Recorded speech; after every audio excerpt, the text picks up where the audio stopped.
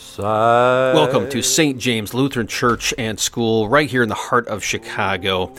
I pray that you find hope and peace in the message of Christ and Him crucified for you in your life right now. Thank you for listening. And please, if you'd like to support the mission going on right here, please go to our webpage, stjames-lutheran.org, to donate.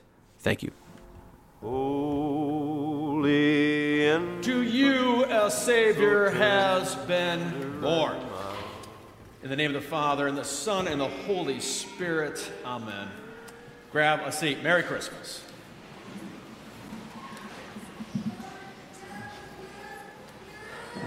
There are moments in my life that definitely changed me forever, right? Have you had a moment in your life that absolutely changed you from that point on? You were going this way, and now you're going this way or that way.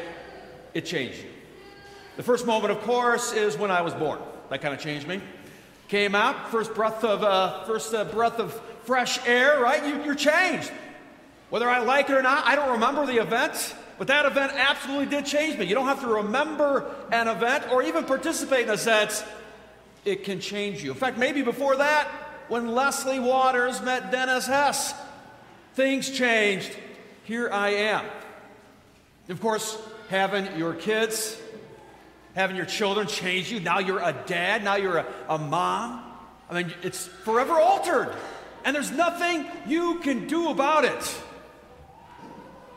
What great event in your life happened to you, and you've been changed from it? What event has happened that changed you for the worse? Bad events can do that too, can't they? I remember when I first when I first lied to my parents, right? I did not hit my sister. And then I watched my brother take the punishment because in their court, he was now guilty. And then it kind of affected me. It really did, right? You feel guilty. You know what I'm talking about? And ugly and a little corrupted. No matter what your age, you know what that feels like, shame. What events like that in your life that maybe you willingly did, but they still haunt you. They've changed you. They made you a little less than who you are. Today we are celebrating, for sure, an event, an historical event that happened in time and space and in a place that absolutely has changed everything. And I want you to see how it's changed you, or changed this universe in which you live. And that is what? God became man. God took on our flesh. God took on your DNA at a particular time and place. He's intimately and forever intertwined with you physically as a human being. He's in your family, whether you like it or not. And that changes everything. Now, of course, we go back to that day. Who did it change immediately? Mary and Joseph. Just like it is when you have a kid, right? When you first hear that announcement, for how much more for them? I mean, they were walking around on their normal life. They were planning on getting married. They were working hard. They had calloused hands from just surviving. They had their worries, and they probably had their sins, and they had their shames. There's another ordinary day, a path going this way. No clue about to what's about to happen. And then the angel comes to Mary, and the angel comes to Jesus. And that changed everything. I mean, not is it crazy to have a kid, but this is going to be the Savior. This is God who's going to save not just Israel, but the whole world from its sins. And they had no clue even what that meant. How that changed them. But listen to today's story. The announcement of Christmas was not just for Mary and Joseph. It didn't just change their lives, but where did the angels go? They went nearby. To people who had no clue who Mary was or Joseph was, not related at all, doing their thing, working the third trick for somebody else, looking forward probably to the morning. They'll hit the bar for a little bit and then get some sleep, and they repeat that day after day.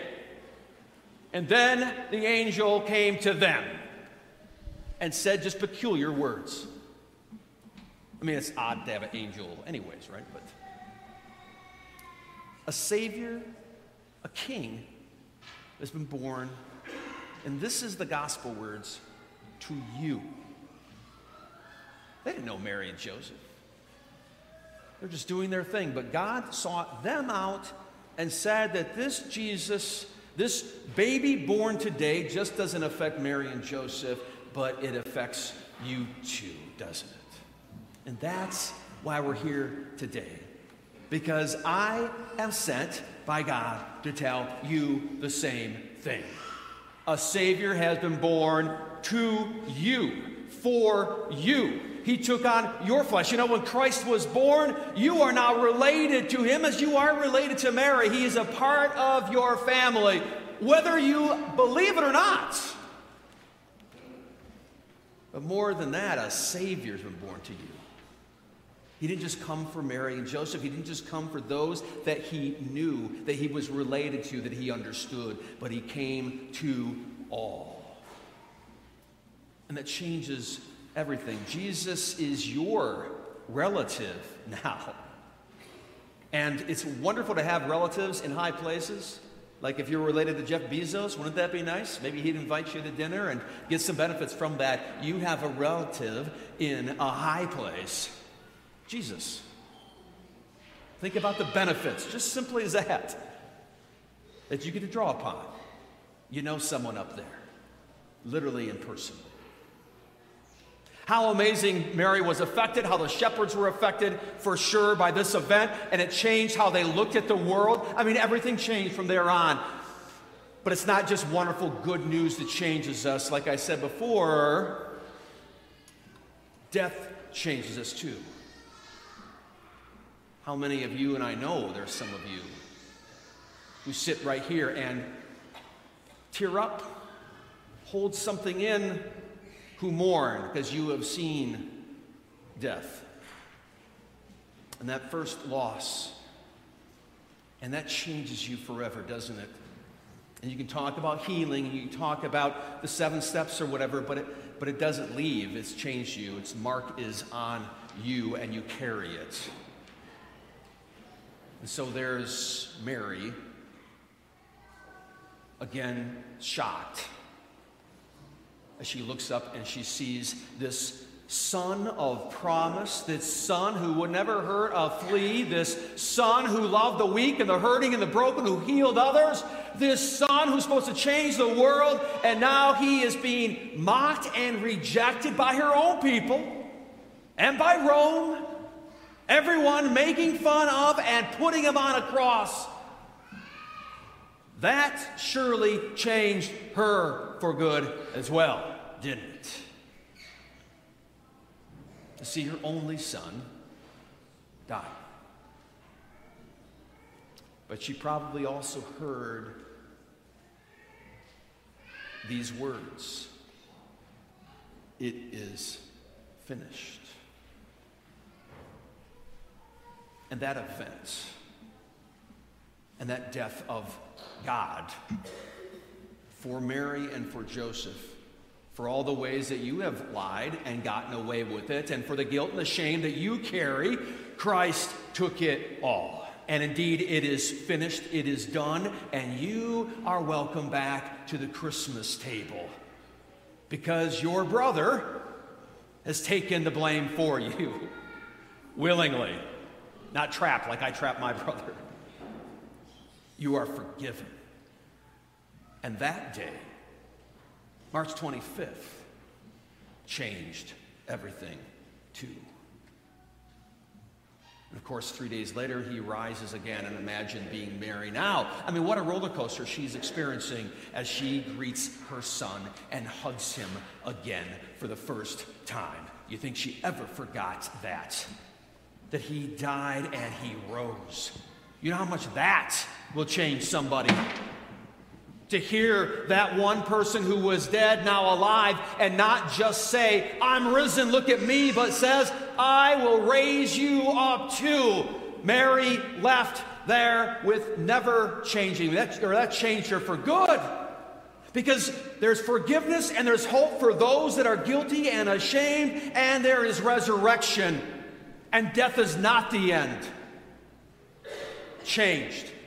And friends, that's for you too. We celebrate an event, an episode, something has happened on Christmas. And it's not just a cute, nice story. It altered the course of human history and your history too. Because Christmas has arrived. And it's not going anywhere, even though you might take down the decorations January 1st. Because we live in a new season that changes how we look at the world. You got guilt and you got shame, you got a past that you don't want anybody to know about. You're tired of running or pretending. You're forgiven. It's gone. God loves you. You can say it, you can confess, you can approach. And today, do you carry some mourn? And you're scared of tomorrow, you're scared of your health, and you don't want to go to another funeral again. Christ is risen. That's a fact. And you will rise too. And you will see those you love again. That changes everything, doesn't it? It makes you look at suffering differently because you know there's an end to it. Therefore, now you can draw meaning from it. It makes you look at your sins differently. It's not the end of the world. Get back up. You're forgiven. It makes you look at one another differently. If God loves those people, me so much, and he loves sinners so much, why not I? Why don't I also love that? And I love the story in 1914, right? The Christmas truce. The Germans and the English are at their wits' end. It's already a bloody war, and Christmas time comes, December 25th, and they lay down their arms, and they sing and they drink together. It's a true story. And one of them actually says, what if we're wrong to each other? What are we doing? In light of Christmas, in light of the peace of Christ. And they went back and fought the next day. But for a second, it changed things, didn't it? What if that changes how you look at one another, how you look at your neighbor, how you look at those in need around you, how you are totally the result of God's absolute mercy and love for you? Maybe it's changed you too.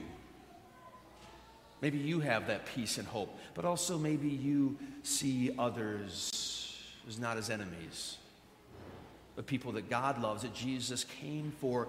Maybe you could be that angel to tell that person across the aisle the Savior has been born for them too. Merry Christmas. In Jesus' name, amen.